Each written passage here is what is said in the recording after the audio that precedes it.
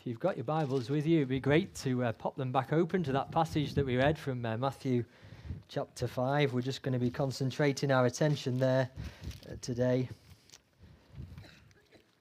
Let's pray as we consider God's words together. Let's pray. Dear Lord, we ask now that as we come to listen to your word and as we come to look at this great sermon that Jesus preached, we ask, Lord, that you would give us soft hearts. Lord, we pray that your word would take root in our heart. We thank you, Lord God, that your word is powerful and strong and able to bring life. And so we pray that you would do that for us today. In Jesus' name, amen. I'm going to be fighting a battle, I think, with the wind and my papers. I saw the musicians doing the same thing. They did very well. At the Trafford Centre in Manchester, there's something called an upside-down house. I've not been in, but I've seen pictures. If you're wondering what an upside-down house is, well, it's what it says on the tin, really. It's an upside-down house. It's a house that's been turned upside down. All the fixtures and fittings have been fixed in place. When you walk in, all of the kitchen units, the toilet, the bath is all stuck to the ceiling above your head. The thing is, when you see pictures of people in an upside-down house, it looks like the people are the ones that are upside down. It looks like they're hanging from the ceiling, and it plays tricks with your mind. But the reality is it's the house that's upside down, and it's the people that are standing the right way up. Why am I talking about upside-down houses as we think about the Sermon on the Mount? Well, last week, didn't we began to look at this Sermon on the Mount, and I said there was two words that sum up this sermon. A Christian counterculture. And in many ways, when we look at this sermon and some of Jesus' words, particularly these Beatitudes, these blessed statements that he describes, they seem upside down. Think about what we looked at last week. Jesus said, blessed are the poor in spirit. He said, blessed are those who mourn. Blessed are the meek. Blessed are those who hunger and thirst for righteousness. And we noted last week that it doesn't really sound like blessing, does it? Poor in spirit, mourning, meekness, hunger and thirsting for righteousness. That's not how the world views the good life. These blessings look upside down. But the reality is that there is wisdom of this world that's upside down. These blessings and this life that Jesus describes in the Sermon on the Mount is actually life the right way up. This is truly the good life. Again, last week, when we looked at these, we noted that the first beatitude and the last beatitude, they end the same way. So verse 3, blessed are the poor in spirit, for theirs is the kingdom of heaven. And then verse 10, blessed are those who are persecuted for righteousness' sake, for theirs is the kingdom of heaven. These blessed statements, these beatitudes, they describe the person who belongs to the kingdom of God. Now, they describe the Christian. They describe the good life. And this life is actually life lived the right way up. Someone's described the Sermon on the Mount like this. The Sermon on the Mount is a summons to live in the present in a way that makes sense in God's promised future, because the future has already arrived in the person of Jesus. Today, we're going to focus on the second four Beatitudes. Before we look there at verse 7, I just want to point out a couple of things about these Beatitudes. First of all, they're not a to-do list. So we read, blessed are the merciful, blessed are the peacemakers, and we think this is a to-do list. Be merciful, be peacemakers. But this isn't a to-do list. It's a description of what someone is, not what they do. And as I said, it's a description of the virtues someone possesses who belongs to God's kingdom. At home, sometimes with the children, we like to get the Play-Doh out.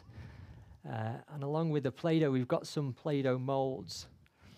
Different molds, different shapes, some are different foods, some are stars and hearts and all sorts of things. But what you do is you take the Play-Doh and you press it into the mold, and the Play-Doh takes the shape of the mold. These virtues describe someone whose life has been molded around the Lord Jesus Christ. Someone whose life has been shaped by the good news of Jesus' death and resurrection, around the truth that Jesus is King and he's the only one who can save. So they're not a to-do list. The second thing about these Beatitudes is that they all belong together. They come as a whole. This isn't describing different people who receive different blessings. So the merciful receive mercy. The peacemakers are called sons of God. These are not a description of lots of different people. These all belong together. As I said, they describe the person who belongs to the kingdom of God, and they describe all the blessings of what it means to belong to the kingdom of God, to be a Christian. So the blessings are that are comfort, inherit the earth, shall be satisfied, shall receive mercy, shall see God, shall be called sons of God. Every Christian is to bear all of these virtues, and increasingly so as they follow Jesus. So let's look more closely at these second four. Look at verse 7. Verse 7, blessed are the merciful, for they shall receive mercy. What does it mean to be merciful? The word mercy embraces both forgiveness of the guilty and compassion for the needy and suffering. Perhaps the best example of mercy that we see in the Bible is one of the most famous short stories ever told, the story of the Good Samaritan. I'm sure nearly all of you here will know that story. Samaritan's traveling on a road. He meets another traveler who's been robbed and stripped and beaten and left for dead. The Samaritan, even though naturally he has nothing in common with the man, he cares for his wounds. He puts him on his horse. He takes him to an inn and he pays for him to be cared for. And at the end, the comment that Jesus makes, or the man who Jesus is speaking to makes, is that it's the Samaritan who shows mercy. And Jesus said, blessed are the merciful, for they shall receive mercy.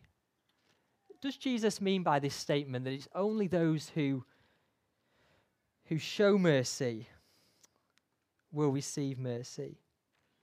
That we'll only receive God's mercy if we ourselves show mercy? Is that what Jesus is saying? Well, yes, it is. Only the merciful will receive mercy. The difficulty we have here is we read into this statement a kind of causal link. Because we show mercy, God will show mercy to us, as though our acts of mercy earn God's mercy. But that's not what this verse is saying. Mercy that you earn is no mercy at all, is it? What's going on here? Last week we noted that these blessings are all described in the future tense. So the merciful shall receive mercy, future tense. And the mercy that's envisioned here is mercy on the last day, when we all stand before God in the judgment, as we all will. The merciful can look forward to mercy on the last day. Why is that? Well, with the death and resurrection and ascension of Jesus, something of that future last day mercy has already broken into the present. So those who belong to Jesus experience something of that future last day mercy now. And it's the mercy, as we look at Jesus and we see that he is merciful and gracious, that changes us. It's that present display of mercy that changes us and makes us act mercifully now. Later on in Matthew's Gospel, Jesus tells another parable, a parable about the unforgiving debtor, or the unmerciful debtor. In this parable, there's a man who owns a great debt, a debt he could he could never ever pay. He goes to his master and he begs for mercy. And the master, well, shows him mercy. He clears him of his debt and sends him on his way. This servant, immediately after leaving his master's office, goes out and meets a fellow servant who owes him, pocket change, a small amount. He hauls this man over the coals and demands that he pays his debt, and the man begs for mercy. I can't pay. What does the servant do? He has the man hauled off to prison until he can pay his debt. The man who's just been forgiven a great debt will not forgive a small debt. He showed no mercy. What does the master do? The master takes the man and throws him into prison.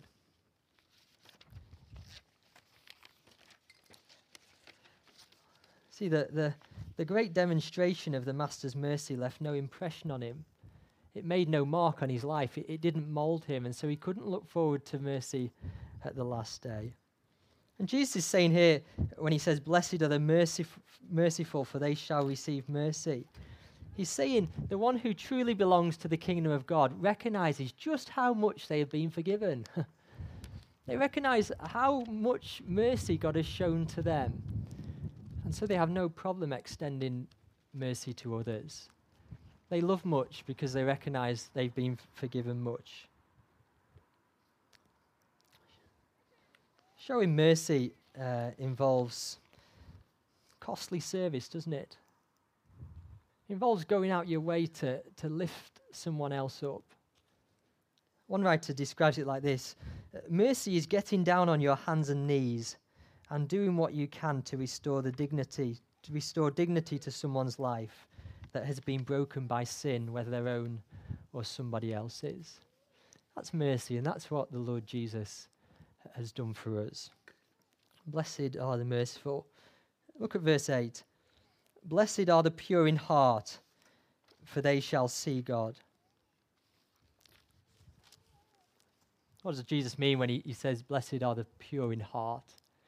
The heart doesn't refer to our kind of organ in our chest that pumps blood around our body.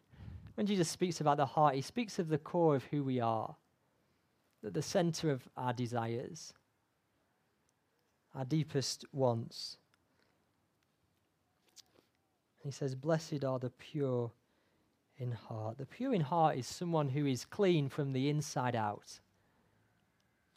Not just a kind of outward, external morality or right living. Someone who's clean on the inside. There's also another aspect to being pure in heart. The pure heart is the undivided heart, or the unmixed heart. A heart that is wholly devoted to God. In the Psalms, we read this: who can ascend the hill of the Lord? Who can stand in the holy place? He who has clean hands and a pure heart, who does not lift up his soul to what is false. See, the pure in heart describes someone who is undivided in their loyalties. And the promise for the pure in heart is that they will see God. See him with their eyes, stand before him face to face. And again, for the Christian, something of this future hope, seeing God face to face, has already broken into the present. John in his gospel writes, no one has ever seen God. In fact, no one's seen God. But he says the only God who is at the Father's side, the Lord Jesus, he has made him known. On the night before he died, Jesus was in the upper room talking with his disciples. And Thomas said to Jesus, Jesus, show us the Father and that will be enough for us. What does Jesus reply? If you have seen me, you have seen the Father. As we open our Bibles and as we learn about Jesus, as we see him with the eyes of faith, we truly see God. And it's our vision of Jesus, who he is and what he's done, that's what purifies our hearts. It's as we see that at the cross he's died for us to make us clean, we're made pure. It's as we see His majesty that our hearts are secured and taken captive in devotion to Him. Blessed are the pure in heart, for they will see God. Verse 9, blessed are the peacemakers, for they shall be called sons of God. Peacemakers. The prophet Isaiah describes Jesus as the Prince of Peace. The scriptures bear witness to God that He is the God of peace. Making peace is God's work. Often these Beatitudes get kind of wrestled out of their context. Jesus isn't here talking about a general peace, kind of conflict resolution. He's not talking about peace within families or peace between warring nations. He's not primarily talking about peace on a horizontal level. He's talking about peace on a vertical level, peace between God and man, peace between God and people. That's the main plot line in the Bible when it comes to making peace. Peace on a horizontal level between us flows out from that peace with God. Paul the Apostle writes about this peace that God makes. He writes, for in Him, that's Jesus, the fullness of God was pleased to dwell, and through Him to reconcile all things to Himself, whether on earth or in heaven or under the earth, making peace by the blood of His cross. That's how peace is made. That's how God makes peace, through Jesus' blood on the cross.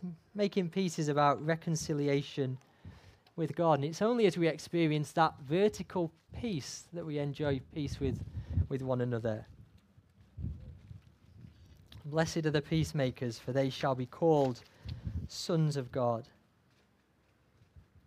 Can you follow what Jesus is saying there? On the last day, there's going to be a whole group of people who are going to be revealed to be the children of God. Sons of God. Before all creation. And those people who are revealed on the last day as sons of God are those who in the present bear the family likeness. They are peacemakers. Remember, peacemaking is not just about settling disputes. Peacemaking is primarily about the gospel, about Jesus' blood. Of course, Christians should bring a calm when tempers are flaring and the sparks are flying. They shouldn't be adding fuel to the fire. But primarily, peacemaking is about sharing the gospel. It's about helping people know where they can have peace with God. That's where real peace is found.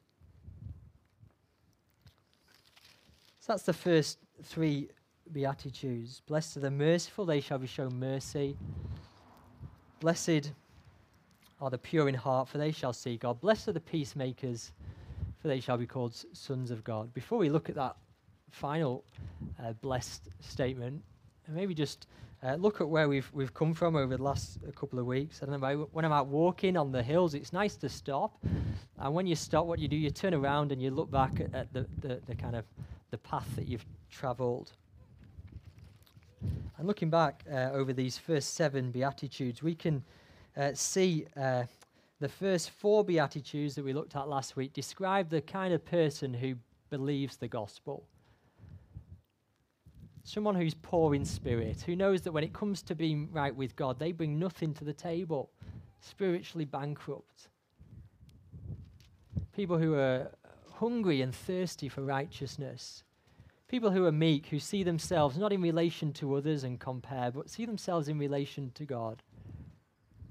And people who mourn over their failings and sins. Those kind of people are the people who believe the gospel. And these second 4 Beatitudes describe people who reflect the gospel. They reflect Jesus, His purity, His desire for peace, His mercy. And such a person, Jesus says, is blessed. They enjoy the good life. And as a church, that's what we're called to be. We're called to be a representation of the kingdom of heaven in this present world. If you travel around the world and go to any of the famous capital cities, you'll find in each famous capital city a British embassy. Those embassies are kind of a little outpost of the United Kingdom on foreign soil, governed by our laws, speaking the English language, maybe even having, I don't know, fish and chips and roast beef and Yorkshire pudding. They're an outpost of the United Kingdom. And as a church, we're called to be an outpost of God's heavenly kingdom, reflecting heavenly values and virtues. As a church, we're to be notable for our mercy. When people fall, gently picking them up, not quick to judge, not spiritually superior. We're called to be noticed for our purity of heart, not a kind of minimalistic outward morality, but a deep desire from the inside out to be right and to do what's right. Wholly devoted to Jesus. And we're to live in peace together. We're to be peacemakers, holding out the gospel of peace and living in peace with one another. We should prioritize the peace of our church. Sinclair Ferguson writes this: the peace, harmony and well-being of a fellowship must have priority. As peacemakers, we will submit our wills, our positions, our natural desires and preferences to the shalom, the peace of our fellowship. Look around, we're all very different. Different ages and stages of life, different preferences, different desires, different likes. We're to put those things aside in the name of peace, peace that's been won for us at the cross. And in this world, a church that lives according to the kingdom will be noticed. It can't help but notice. It will look upside down. A church that lives according to what Jesus says. Let's look at this final blessed statement. This is perhaps the most uncomfortable, I think. Blessed are those who are persecuted for righteousness' sake, for theirs is the kingdom of heaven. For many Christians throughout the world today, Jesus' words are their present reality. Today, people will die because they follow Jesus. People will be beaten because they follow Jesus. People will be in prison because they follow Jesus. And Jesus said, blessed are those who are persecuted for righteousness' sake.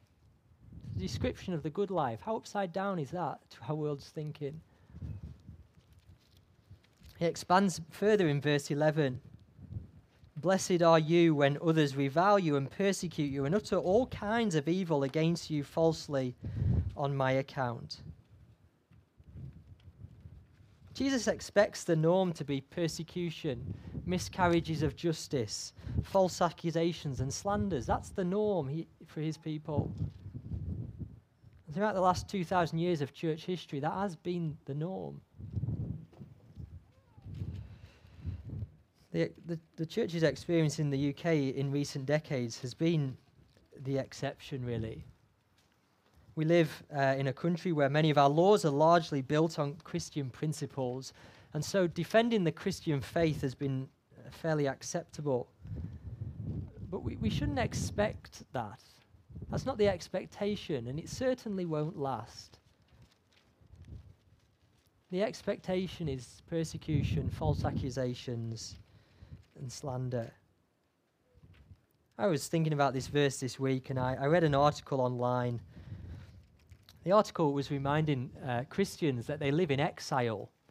You know that song, "This world is not our home, we're just a passing through. Our treasure is laid up somewhere beyond the blue." There's a commentary on that song, and the writer wrote this: "The reality of our exile has been clouded and obscured by the size and legal protection of the church in most of the Western world. But this world is not actually our home. We're not supposed to settle down here. We're not supposed to expect the church to be large, influential, and respected. Christians are increasingly going to be seen as different and not in a good way. We're increasingly going to have to choose between obedience and comfort. The next decades will not bring apathy to the gospel. They will bring antagonism to the gospel. And that's okay. After all, that has been the reality for most of God's people throughout history. This final beatitude helps us to refocus, doesn't it? For a while, the church has maybe been ignored and considered irrelevant. But how should we respond when we're no longer ignored, but we're considered the bad guys? When some of what we teach is considered sinister and dangerous? What does Jesus say? Verse 12, rejoice and be exceedingly glad, for great is your reward in heaven. See, there's coming a day of future vindication. To be persecuted and falsely accused doesn't seem like the blessed life, but it is, because there's a day of future vindication, a day of great reward. We're nearly through, but the application of these verses is really the same application that we made last week. It's just to remind us that this that Jesus describes is the blessed life. Every day we're fed another version of the good life. We're told that the good life is about comfort and ease, about being well liked, about putting yourself first, about being self-reliant and self-dependent. And we need to hear this again. No, this is the good life. This is the blessed life. This is the life that we're to pursue. How do we know this is the good life, the blessed life? Well, one, Jesus tells us that. But Jesus also proves it to us, doesn't he? Jesus is the truly blessed man. He's the one that lived this blessed life more than anyone else. Poor in spirit. What does Paul say of Jesus? Even though he was rich, for our sake, he became poor. Isaiah describes Jesus as a mourner, a man of sorrows and acquainted with grief. Meek, well, Jesus' heart is gentle and lowly. Hungry and thirsty for righteousness, it was Jesus' food to do the good will of his Father. Jesus is the true Good Samaritan, isn't he? Who shows more mercy than anyone else has ever shown. He is the pure one who's without sin, unwavering devotion to the Father. Jesus is the peacemaker, the one who died, who shed his blood to bring peace to us and to this world. And Jesus was insulted, unjustly accused, whipped, beaten, hung on a cross, only because he always did what was right. And for Jesus, there was that day of vindication, wasn't there? Laid in a tomb, 3 days later, risen again, ascended to the Father, and he now has the name which is above every name. He has all authority. He's the King. This truly is the blessed life. We're going to think more about this as a church over the next week in our home